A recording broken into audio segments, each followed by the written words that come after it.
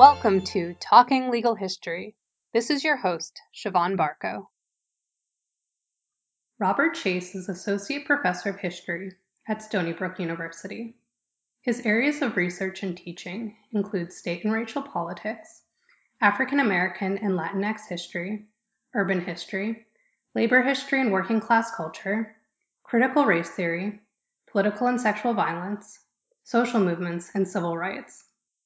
Today we'll be discussing his book, We Are Not Slaves: State Violence, Coerced Labor, and Prisoners' Rights in Post-War America.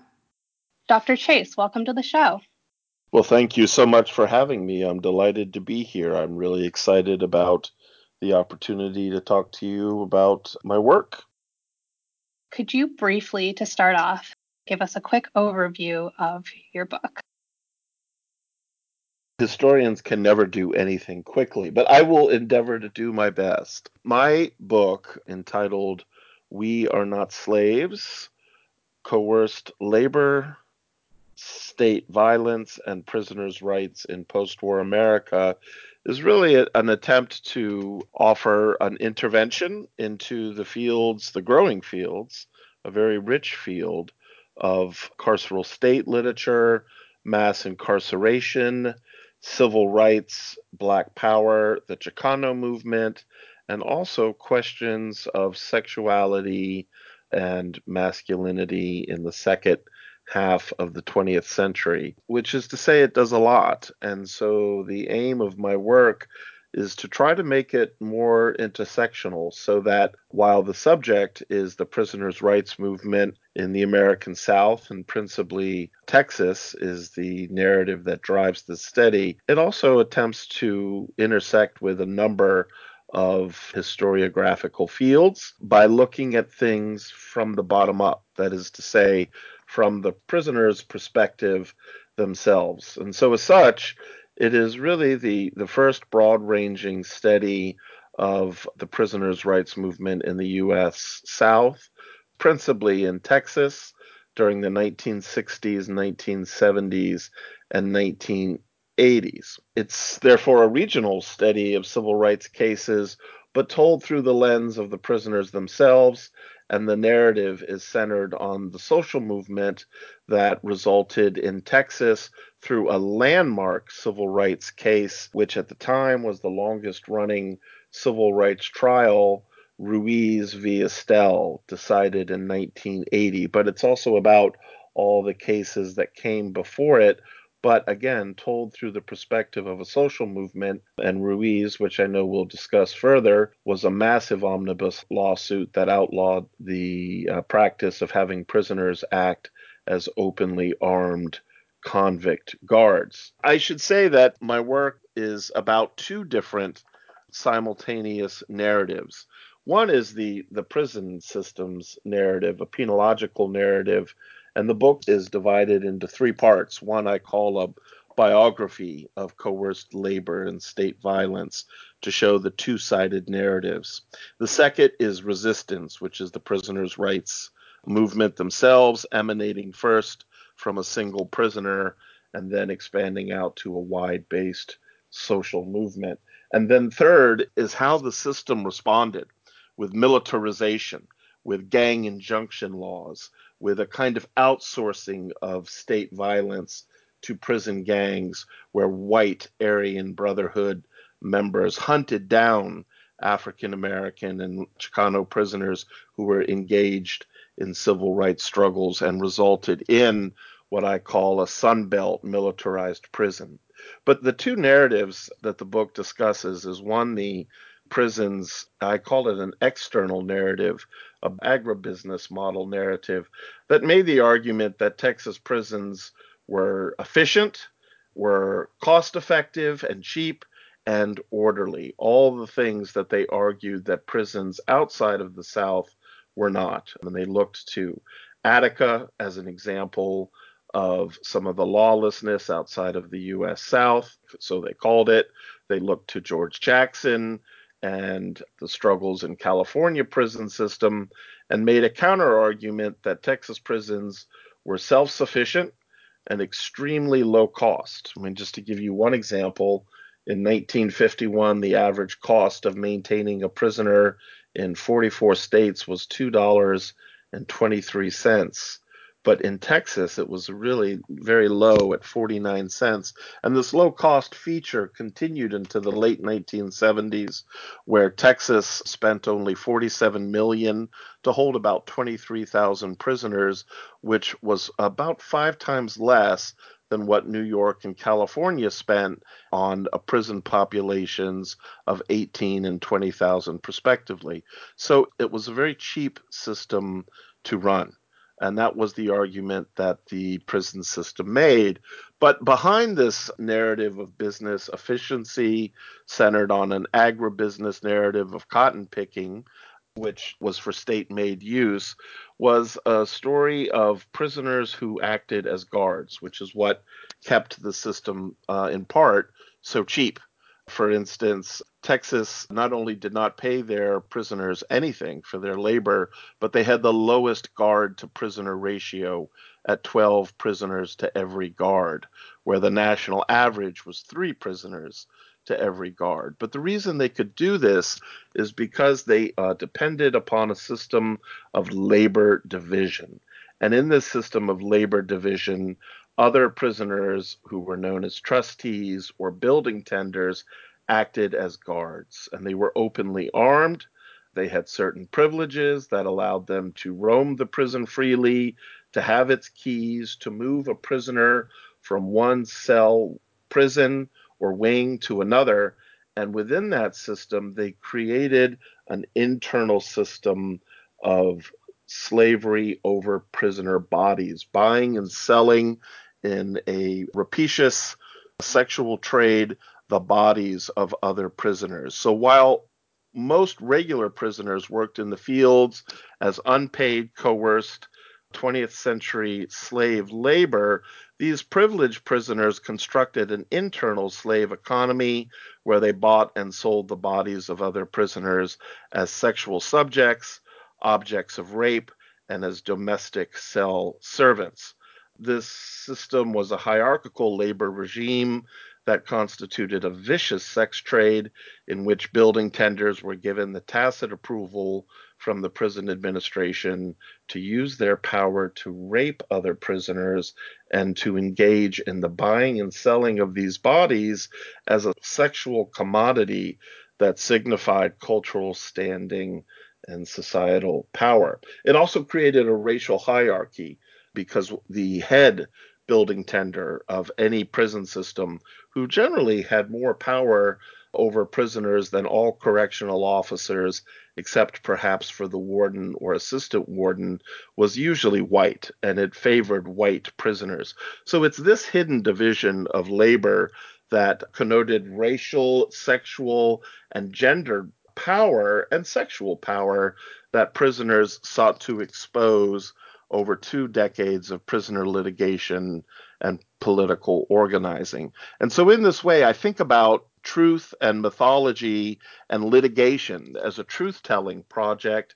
And I draw heavily, for instance, on Richard Slotkin's notions of mythology and violence, where he wisely wrote that myth describes a process credible to its audience by which knowledge is transformed into power, and that narratives of terrible mythic power can therefore, quote, reach out of the past to cripple, incapacitate, or strike down the living.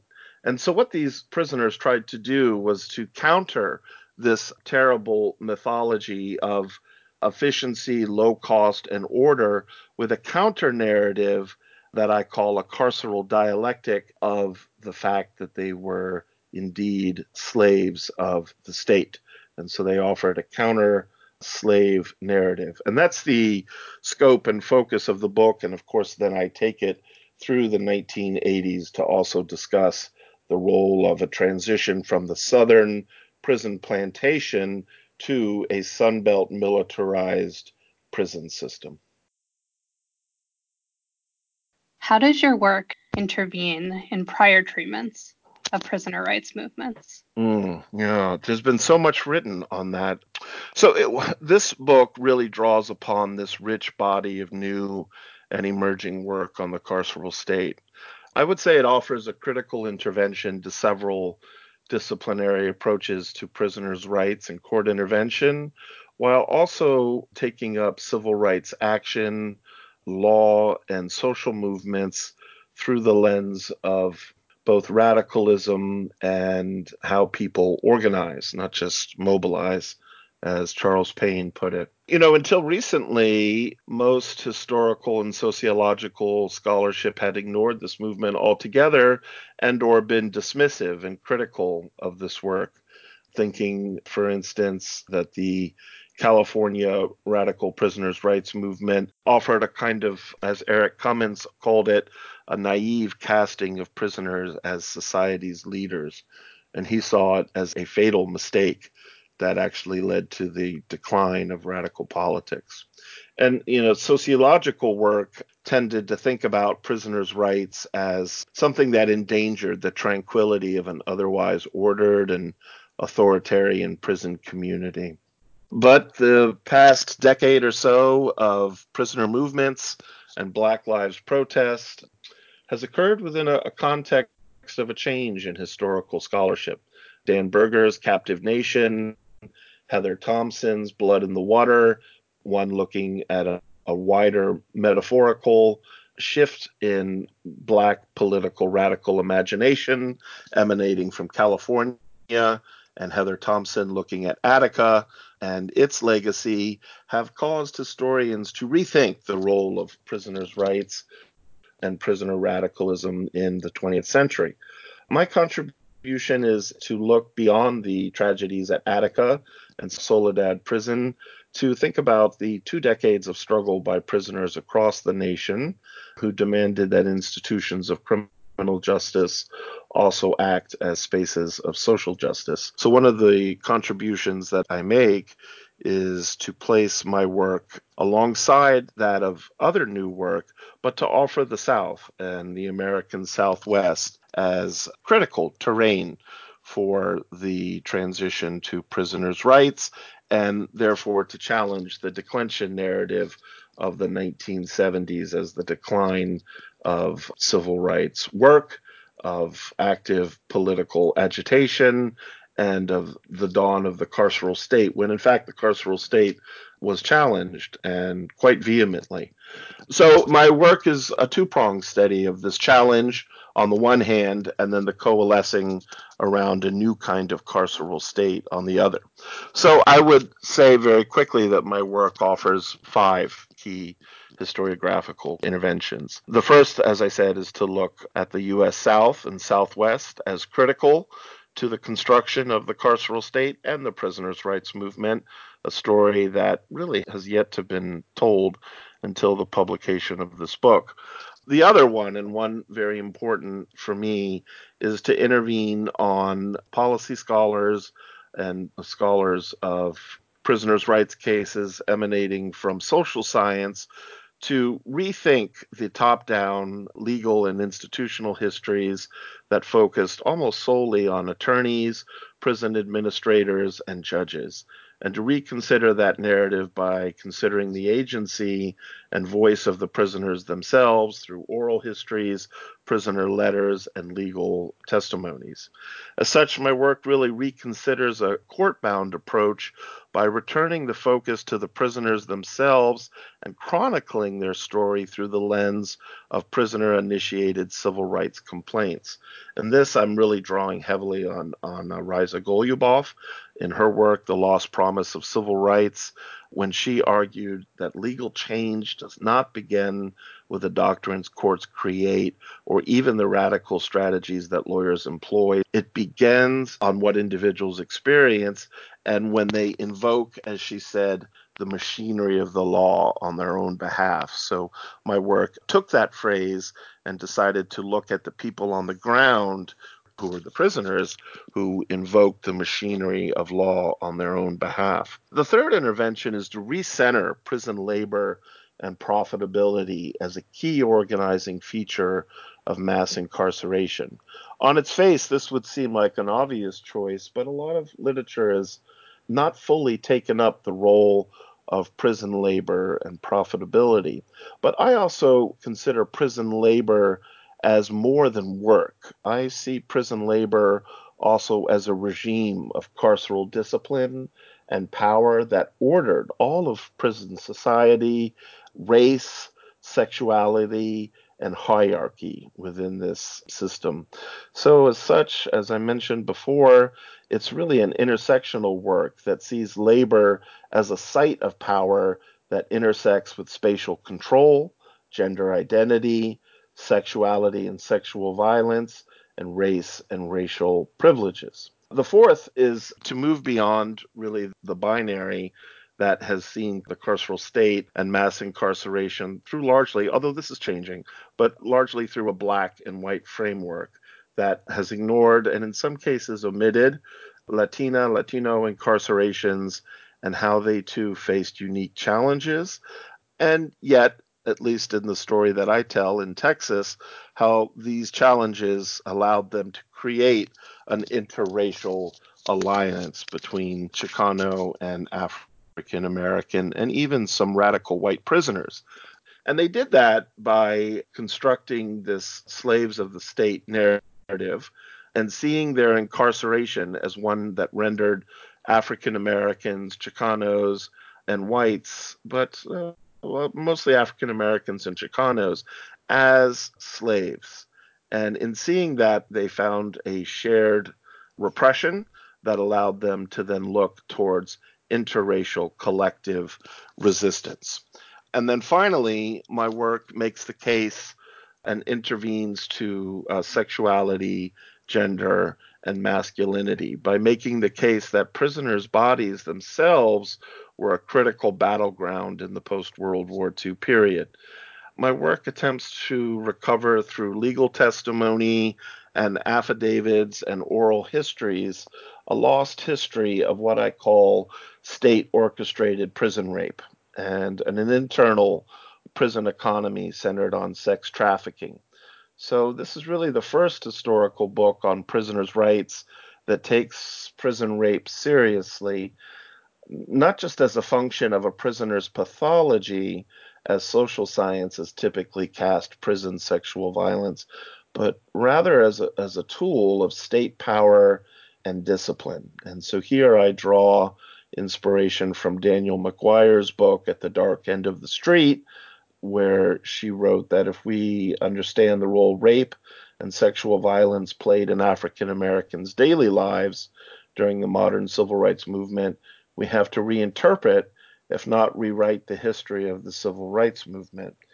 So, on the same score, I began to see a litany of documentation of prison rape through the Ruiz case as a way to rewrite and rethink the prisoners' rights movement. And so this work contributes to that scholarship by advancing the argument that we really can't fully assess the carceral state nor the prisoners' rights movement until we also come to terms with the centrality of prison rape as a state orchestrated design that privileged white prisoners with the power to use sexual violence to dehumanize prisoners of color. So those are the major interventions of this book. In what various ways does your work explore the intersection of law and social movements? That's a very important question. So I don't consider law merely as a product or a single thing, but rather as a process. Historians have long been drawn to studies of citizenship to think about how different groups have experienced inclusion and exclusion through race, ethnicity, gender, or sexuality. But to those categories of citizenship, my work also adds criminality and the demand from prisoners that prison can't deny citizenship, constitutionality, and indeed civil rights. So it places firmly the prisoners' rights movement within a civil rights framework.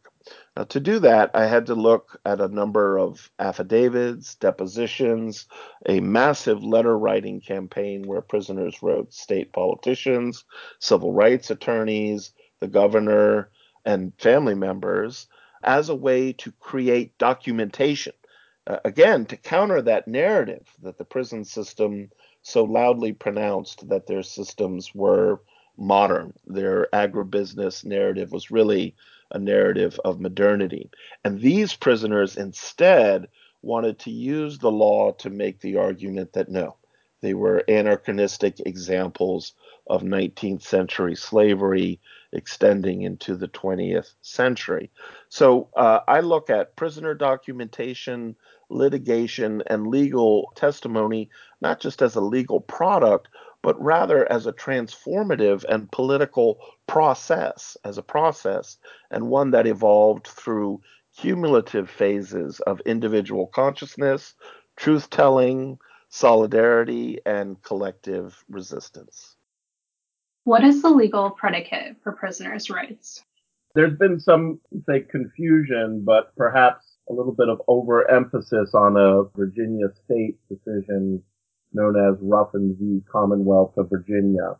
This decision in 1871 out of the Virginia Supreme Court declared that a prisoner was a slave of the state and that a prisoner then was civilly dead and had no legal standing. This had to do with a prisoner named Woody Ruffin attempting escape and killing guards. And the defense argued that the prison followed the prisoner wherever he may go, over the idea of the concept known as vinciage. But this predicate for the denial of prisoners' rights is a little overstated. It was really a hands-off doctrine, become a bit of a prima facie narrative about prisoners' rights, and it's complex in that much of the prison does represent a state of slavery, but the courts themselves did not consider prisoners slaves, and that's very important because that becomes the kernel on which they eventually are able to sue for prisoners' rights. So on the one hand, prisoners make the argument that the condition of their confinement renders them as slaves of the state in a very visceral and real way through their lived experience, but the courts deny civil rights more on the predicate of federalism than slavery. And in fact, when I did some research on this, looking at the concept of civil death and slaves of the state, I found that there were very few cases that actually cited the Ruffin v. Commonwealth case. And as the New York case Avery v. Everett of 1934 put it, following the legal history of civil death was like walking an unlighted path in the murky dark of contradictory law.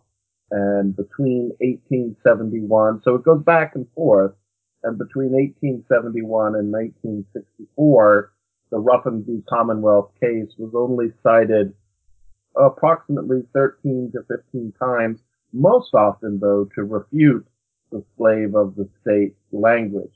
For instance, in the 1933 West Virginia case, State v. Dignan, the court declared quite openly that, and here I quote, "The principles of the Ruffin case are not the laws in this state.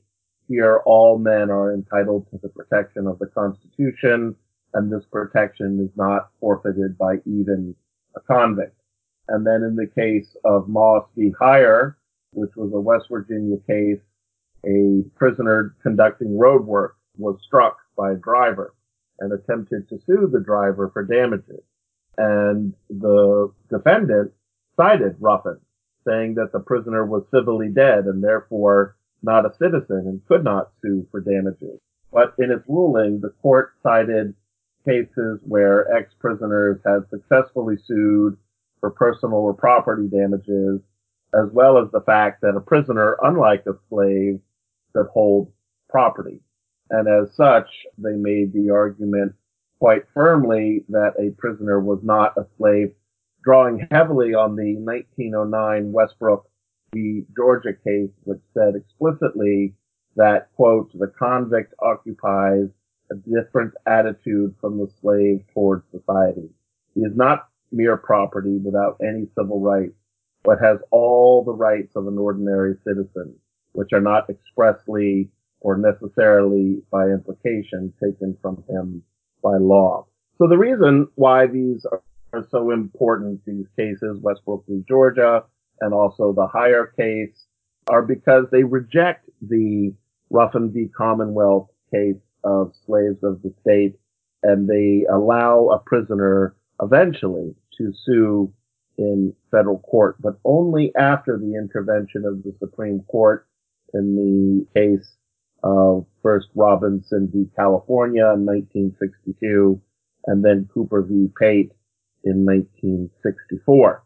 Nonetheless, there's sort of a two-sided story here of prisoners experiencing their confinement as if they were slaves, not being paid for their labor, experiencing corporal punishment, working particularly on southern prisons like Texas, in fields of former plantations, living on the grounds of former plantations, ensconced in the southern driver system, bound up in the trustee system that gave certain privileges to prisoners, particularly powerful white prisoners, while buying and selling other prisoner bodies quite wantonly in the sex trade. So it's a two-sided story of how the law sees the condition of prisoners not as slaves and eventually granting them the opportunity to sue for civil rights, but prisoners creating even their legal argument that they were being treated as slaves of the state and pursued a social movement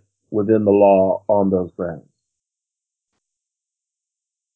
Now could you tell us about Ruiz v. Estelle and what came after? Well, that is a long answer, but I will try to keep it short. So the case went to trial in 1978, but it was filed in 1972. But Ruiz v. Estelle is part of a longer legal evolution and trajectory of prisoners' rights cases. Prior to the Second World War, the courts, by and large, at both the federal and state level, maintained what was known as a hands-off doctrine of non-intervention into the conditions of state captivity. But beginning in the 1960s, with a shift towards a rights-based ideology of the Supreme Court under Warren, prisoner activists turned to Section 1983 of the 1871 Civil Rights Act, which allowed citizens to sue states in federal courts for violations of constitutional rights. And there were a number of cases, Robinson v. California being maybe one of the culminating cases in 1962, that made prisons susceptible to the Eighth Amendment's prohibition against cruel and unusual punishment. And then in 1964, extending civil rights to prisoners became a national issue when a Muslim prisoner in Illinois named Thomas X. Cooper was barred from access to the Quran. And as Gilbert Shelber has shown in his new book, Those Who Know Don't Say, the Nation of Islam had long been actively organizing black prisoners around religious, racial, and personal transformation. The story of Malcolm X's conversion in the 1950s Massachusetts penitentiary is just one of many.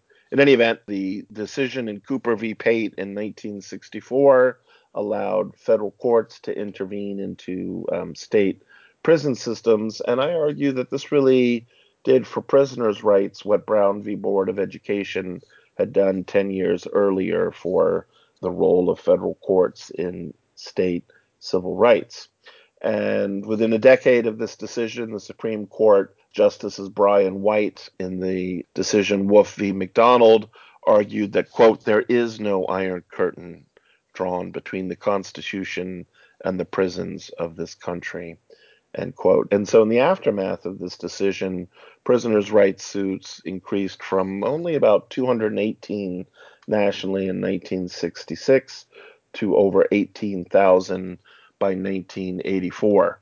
Between 1970 and 1996, the number of suits leapt an astonishing 400%. And in the story that I tell in Texas, the implementation of this opportunity for prisoners to sue state systems in federal court was manifested first by a single prisoner named Fred Cruz. Fred Cruz had gone to prison at a young age. He had only had an eighth grade education, but he became self-taught. And part of the centrality of this book's argument is that prisoners engage in their own kind of carceral rehabilitation, I call it, by engaging in reading not only the law, but philosophy, reading Frantz Fanon, much of the Black radical critiques of colonialism.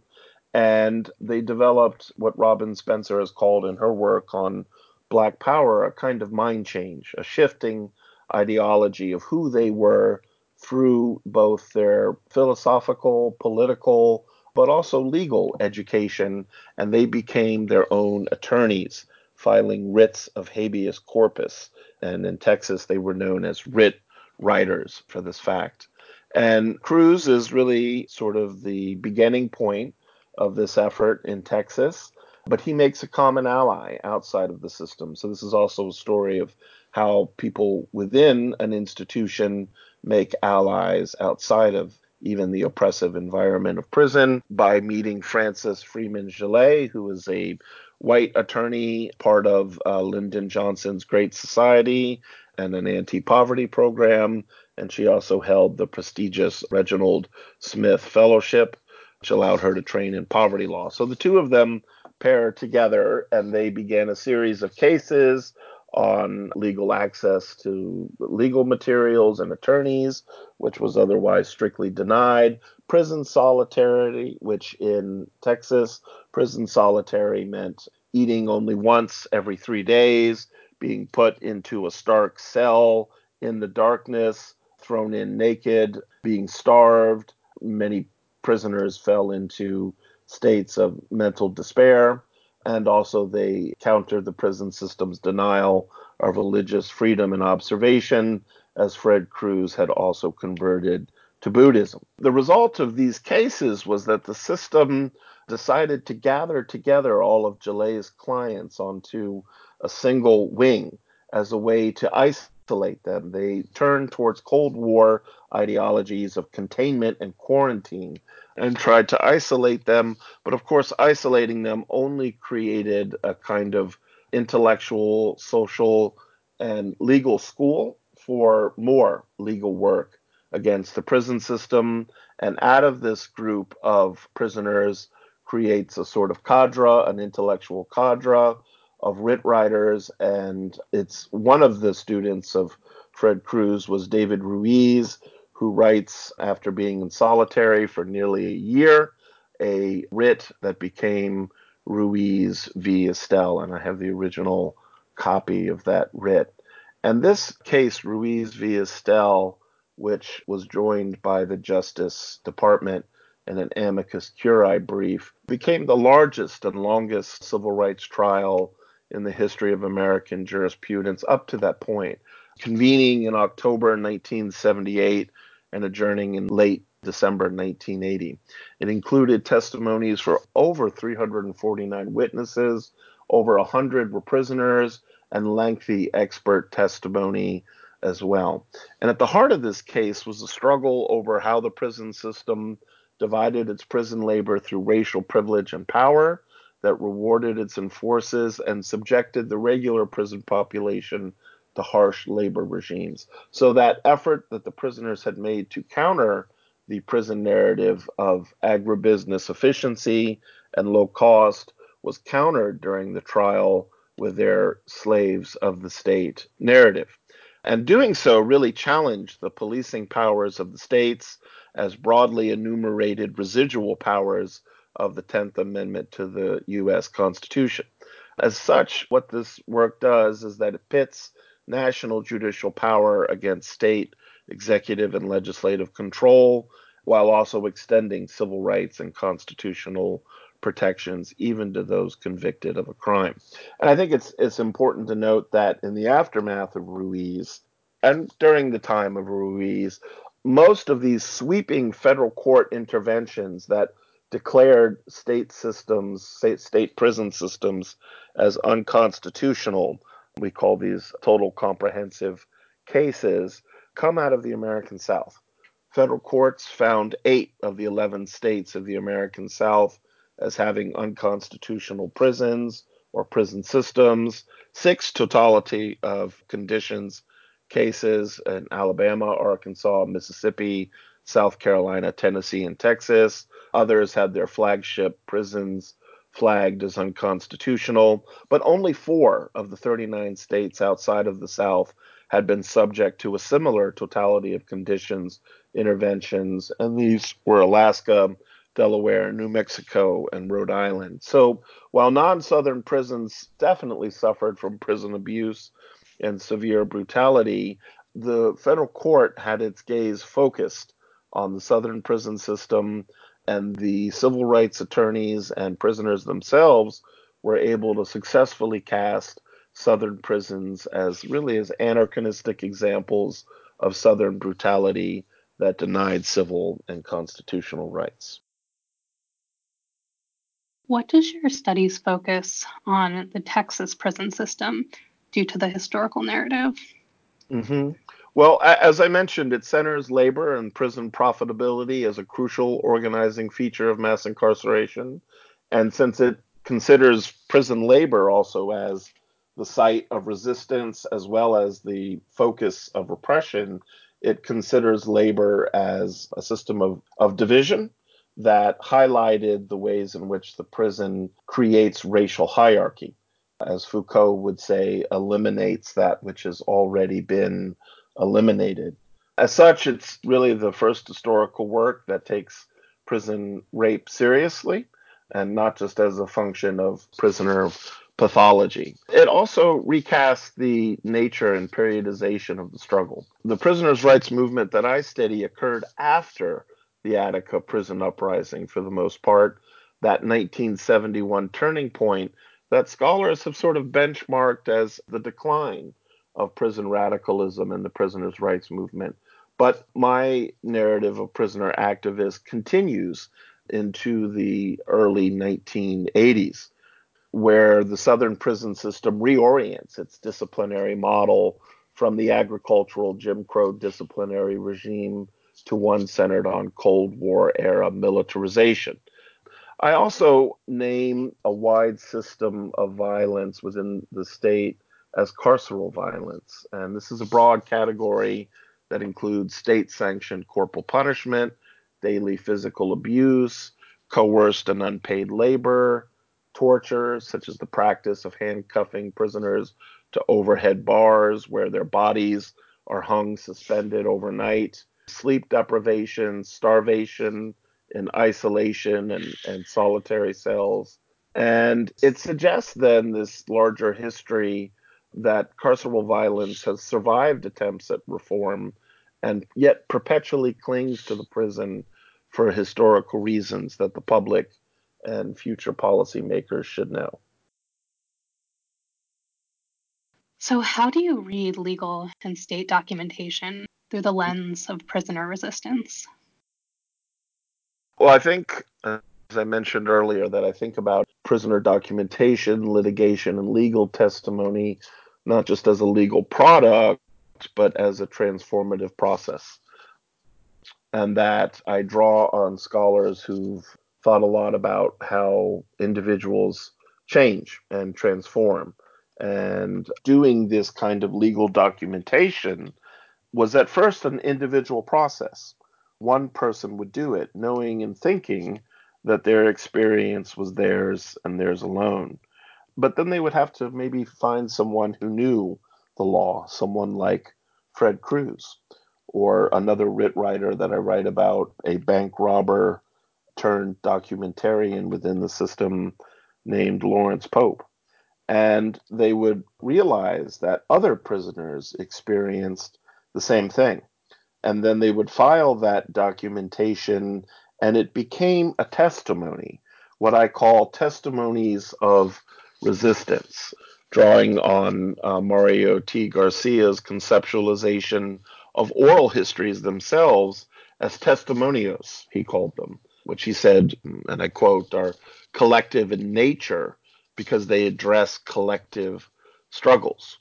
And so to that definition, this book adds legal documentation as testimonies of resistance as a kind of politics of truth that draws on the ways in which legal work was also political work, was transformative, and moved the individual from their own plight to a wider effort at collective resistance. What primary discourses embodied the social justice campaigns emanating out of prisons? Well, this work takes up what Dan Berger has called a strategy of visibility, to look at how the prisons as slavery narrative, which was happening all over the country. It was happening at Attica. It was happening in Soledad. George Jackson fomented it.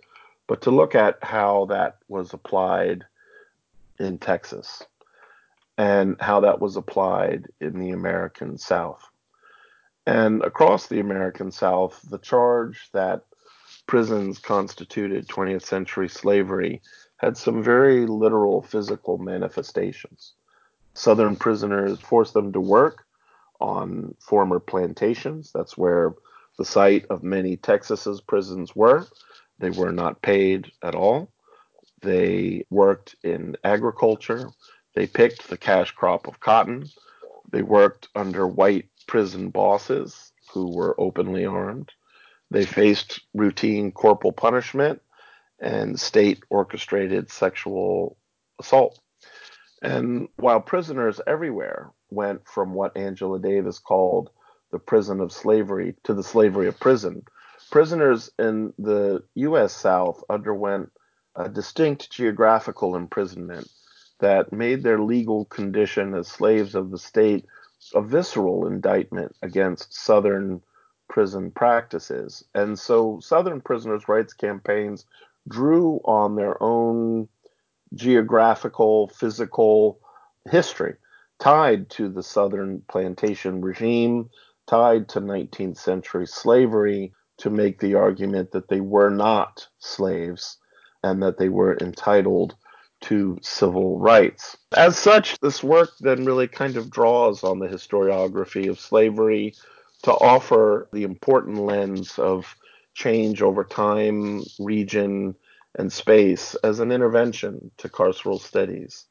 You know, from popular documentaries like the recently released 13th to scholarly narratives, there's been a tendency to sort of stress uniformity, an important stress. It creates collective resistance, but this uniformity runs the risk of flattening historical difference in regional and space into a singular expression of racial oppression that operates the same way at all times and all places.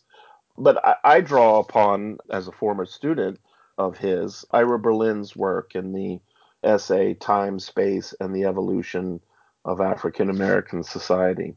And in that essay, Berlin argued that slavery had to consider change over time and space as a way to not only analyze through a more historic lens, but to understand that resistance was born out of the particular place and nature of how slavery operated, because it did not operate the same time in all places. In the same way, incarceration, particularly before 1980, did not operate the same way in all times and in all places, and therefore the resistance against it changed from place to place, and the level of success in that effort changed from place to place. How does federalism play out in your narrative? And how does your story connect to the punitive turn in sentencing and drug laws? Well, first of all, what Ruiz v. Estelle does in the prisoner testimony that evolved over 2 decades of resistance is that it delivers a decisive victory for civil rights and does something unthinkable. And this is where my book is different than Robert Perkinson's work, Texas Tough, is that it dismantles effectively after 1985 everything that made Texas a uniquely Southern system. It dismantles the building tender convict guard system. It dismantles agricultural labor as the center of the prison system. It dismantles racial segregation as an organizing feature of Southern prisons. It dismantles the denial of legal work and legal access for prisoners. And it reshapes it, though, very quickly because the prison system is, and this is one of the key arguments that I make, is resistant to reform. In fact, one might say it's immune to reform because it rises again like a carceral phoenix, I argue, on the ashes of the old Southern plantation regime to create a militarized prison. So, what happened in the aftermath of Ruiz was that prisoners became trapped between federal justice on the one hand and the carceral state as controlled by state legislators on the other. So it became an argument over federalism itself and what the state did, and this included both Southern Democrats who were beholden to the prison plantation and New South Republicans after 1980. What the state did is that engaged in what I call carceral massive resistance, where while the federal judge had declared in no uncertain terms that the Texas prison system was unconstitutional, the state simply denied it, resisted, and refused to implement the orders of the Ruiz case. And so for nearly 6 years, between 1980 and 1986, prisoners were trapped within this struggle over mass incarceration in the state and the effort of the state to engage in carceral massive resistance. And in this moment, the system is also vastly expanding, where prisoners are trapped in a growing system where they are in cells meant for one or two people that are overcrowded with as many as 5 or 6 people. In fact, the system was growing so quickly because of mass incarceration and changes in law that prisoners were housed in large tent cities that sprawled across the prison system. And one of the last moments of violence between building tenders and regular prisoners was a moment that I call the Battle of Tent City in the early 1980s. But because of that, they were trapped in this system. And the state responded in two ways. The Democrats just resisted through a process of carceral massive resistance. Republicans, though, under the leadership of William Clements, finally in 1986, decided to agree to a consent order and to acknowledge that, in fact, the prison system was inherently violent and that it suffered under the building tender regime.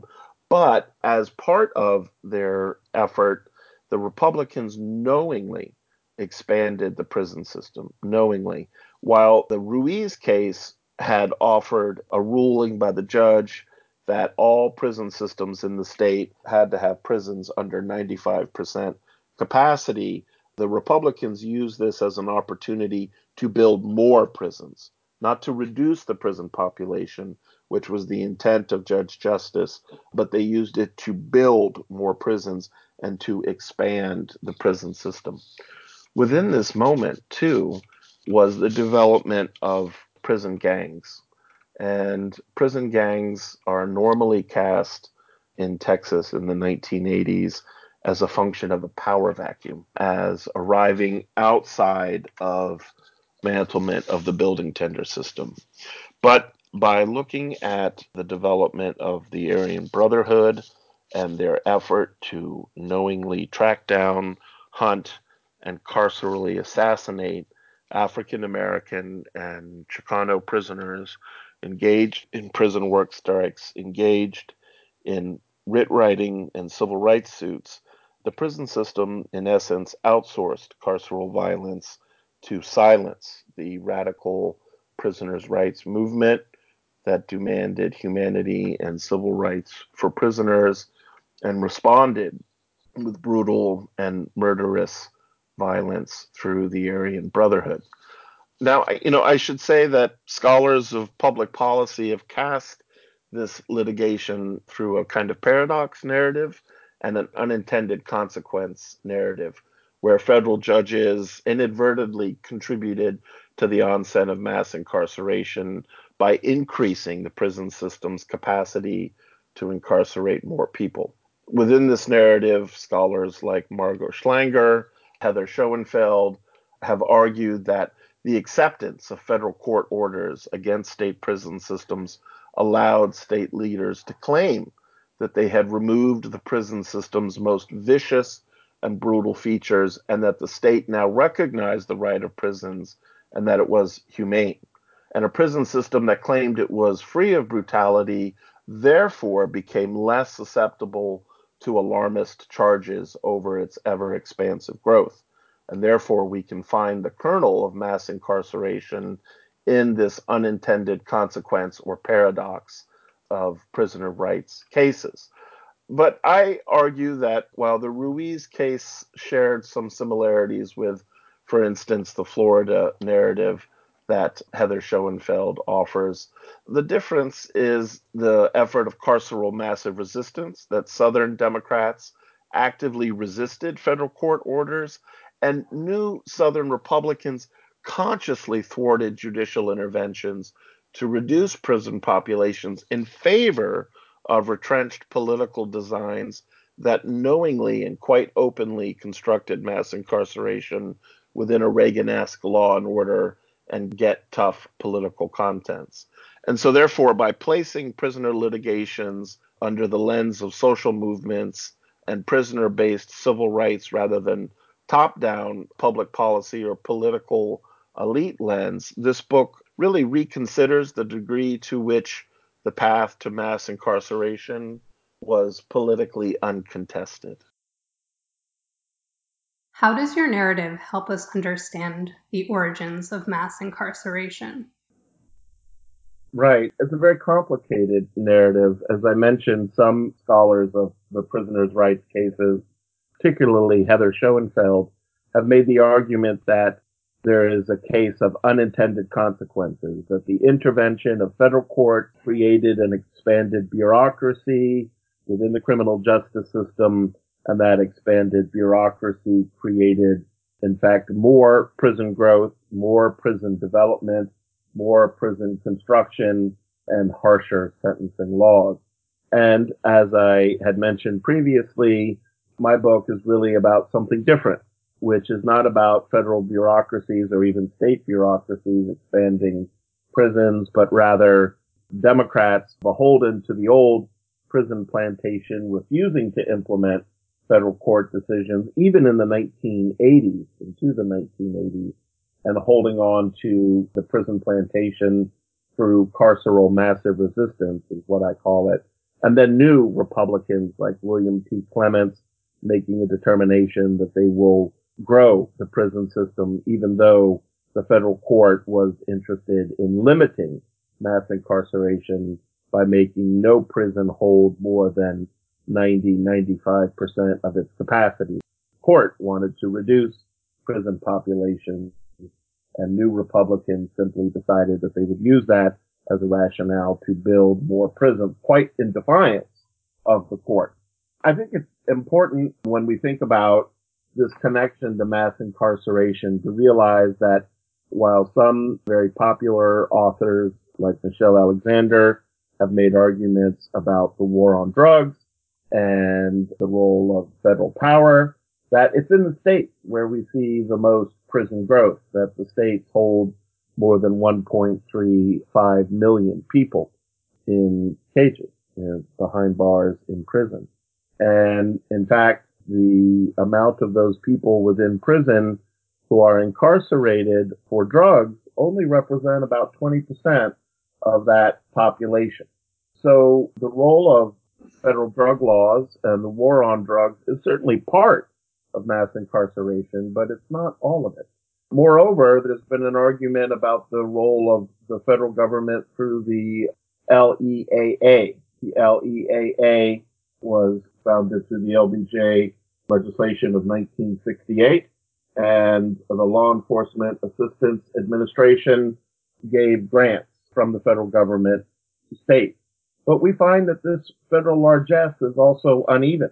In the writing of this book, I looked at the LEAA annual reports and discovered that during the decade of the 1970s, from 1969 to 1979, the amount that went to states varied. And what I found was that the southern states received the least amount of LEAA funds, and yet it's in the American South where prisons grew to the largest number of people, and indeed the incarceration rate in many southern states, particularly Texas, outstrips other states. Alabama, for instance, over that 10-year period, received only about 62 million, whereas by contrast, California, which was the state that received the most money from LEAA, received about 362 million. So it's uneven. So one of the arguments that my books make is that we need to look at more local causes and not just look to the federal government, that we need to look to the states. And when we look at the states, we see how individual state laws developed prisons sometimes outside of what the federal government was doing. And in Texas, they passed two laws, one in 1967 and then another in 1977. And what these laws did is they began to strip away an internal mechanism known as good time. And the reason why that's important is that good time rewarded prisoners for the amount of time they were in prison plus extra days. And how the system incentivized its trustee convict guard system was to reward more good time to prisoners who acted as convict guards. So in other words, their freedom was their reward for their service. And in the late 1970s, they began to strip that away. And once the Ruiz decision comes, they completely strip that away. So not only are more people going to prison, but they're going to prison for a longer period of time. And in this way, then, I draw on some of the political and policy history about the myth of the weak state, that the state is not just focused on a centralizing federal power, but that it's in the individual state power, what's enumerated in the 10th Amendment to the U.S. Constitution, where policing powers reside in the states. And if we're going to undo the thicket of mass incarceration, I argue we have to look to the states. Now, since these laws were passed and the Ruiz decision was made, Texas leaped in the number of people who went to prison. From 1967 to 1980, the state's incarceration rate leapt from 113 to 210. And many of these prisoners were then living in double and triple cells or sleeping on the floor. 5 people to a room meant for one prisoner. And since the Ruiz decision, Texas has grown its prison population almost more than any other state in the nation. During the 1990s, for instance, Texas led the nation with an annual growth rate of 11%, which was twice the average annual growth rate of 11%. In the 2000s, the incarceration rate in Texas had gone as high as 730 prisoners per 100,000 residents. And since the 1980s, Texas has led the nation in the number of privatized prisons, the number of people in super maximum 23-hour-a-day cell lockdown, prison construction, and state-sanctioned execution. Indeed, in 2016, Texas had 5,832 people in full cell isolation for 23 hours a day, 7 days a week, making the state second only to Florida in the number of people held in those individual cages. And of those 297 sick people were held in total cell isolation for more than 6 years. And sociological or social science studies have shown that people held in total isolation suffer from sleep deprivation, deep levels of depression, hallucinations, and a whole number of other health ailments. So what this book then does is to think about how the development of these individual cell arrangements, new modalities of carceral violence, I call it, these administrative segregation wings called in other prisons, supermaximum prisons, were bound up in the struggle over prisoners' rights because the prison begins to implement this new device right as it's having to deal with the federal court intervention in Ruiz and a prison population that has shifted from prisoners' rights and prisoner politicization to an increased militarized development of gangs on the one hand by the prisoners themselves and the prison administration implementing gang intelligence units, gang injunctions, SWAT units within individual prisons, and developing a militarized response to prisoner organization. So when we think about where we are today in all of this, one of the arguments that my book makes is to connect the current debate and struggle with the modern day system of the carceral state and mass incarceration with the prisoners' rights movement of the 1960s, 1970s, and 1980s. And I end the book by discussing two prison strikes, two national prison strikes, the first of their kind as being national in scope. First was in 2016 and the second in 2018. And in 2016, prisoners connected the past with the present by initiating the strike on September 9th, 2016. And this was a precipitous date, 45 years to the day of the Attica prison uprising of 1971. And when they initiated this strike, the International Workers of the World Incarcerated Workers Organizing Committee, the IWWOC, and another group called the Free Alabama Movement, who had done a lot of organizing for these strikes, named their national protest as a call to action against slavery in America. Once again, drawing on that deeper and longer history that prisoners had made across the country, but with some particular success in the courts in the American South during the 1960s, 1970s, and even into the 1980s, that they were slaves of the state. And again, a second prison strike in 2018 made a similar argument when the Jailhouse Lawyers Speak, an organization for prisoners meant to provide legal aid, developed a strike after in South Carolina, 3 prisoners who were isolated alongside rival gang members were killed. And there, the Jailhouse Lawyers Speak organization called prisons war zones, that prisons in America are a war zone. And they called out, for instance, the development of the Prison Litigation Reform Act, an act signed during the Clinton administration that makes cases like Ruiz almost impossible to have in the future by denying repeated claims in courts, by raising the level of filing fees, by limiting the amount that lawyers who were to take up these claims might receive, and doing just everything possible that a state could do to deny a prisoner's claim in court. And that is one of the things where the Jailhouse Lawyers Speak organization just in 2018 aimed this national strike against the Prison Litigation Reform Act.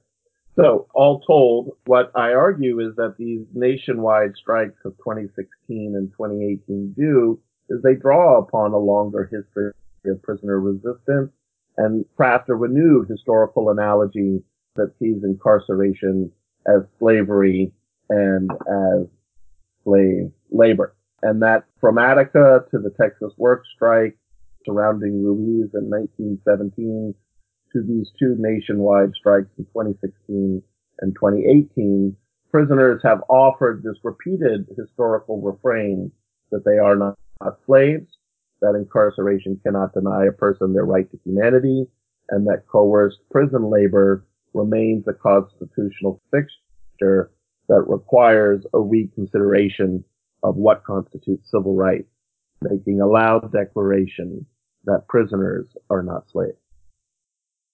Okay, well, I really want to thank you for being on the show today.